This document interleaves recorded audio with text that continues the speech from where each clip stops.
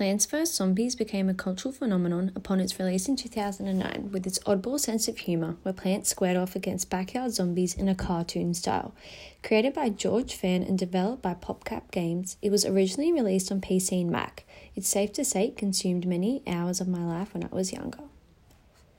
Through a contextual analysis, I would focus on game genre and related games. Establishing the game within a genre can help determine, for instance, why is it like other games of the same type, or what is innovative about it. Particularly, what made this game so popular.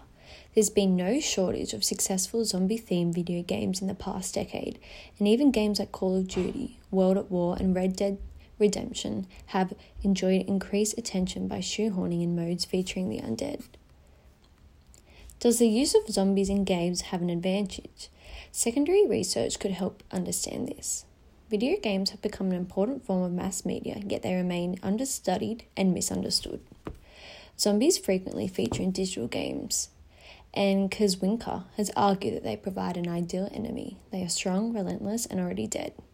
They mimic basic human behavior, and in an age where video game violence is an ongoing and important topic of discussion, no one thinks twice about re-killing the undead. Making this relevant to a public audience could be revealed through a weekly Twitch stream, testing out multiple games which all have one thing in common, the antagonist, zombies.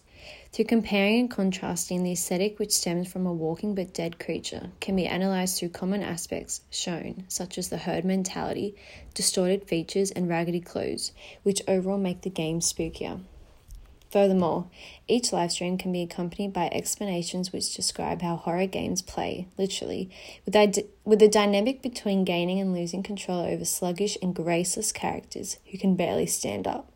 Maybe it's just less expensive for game developers.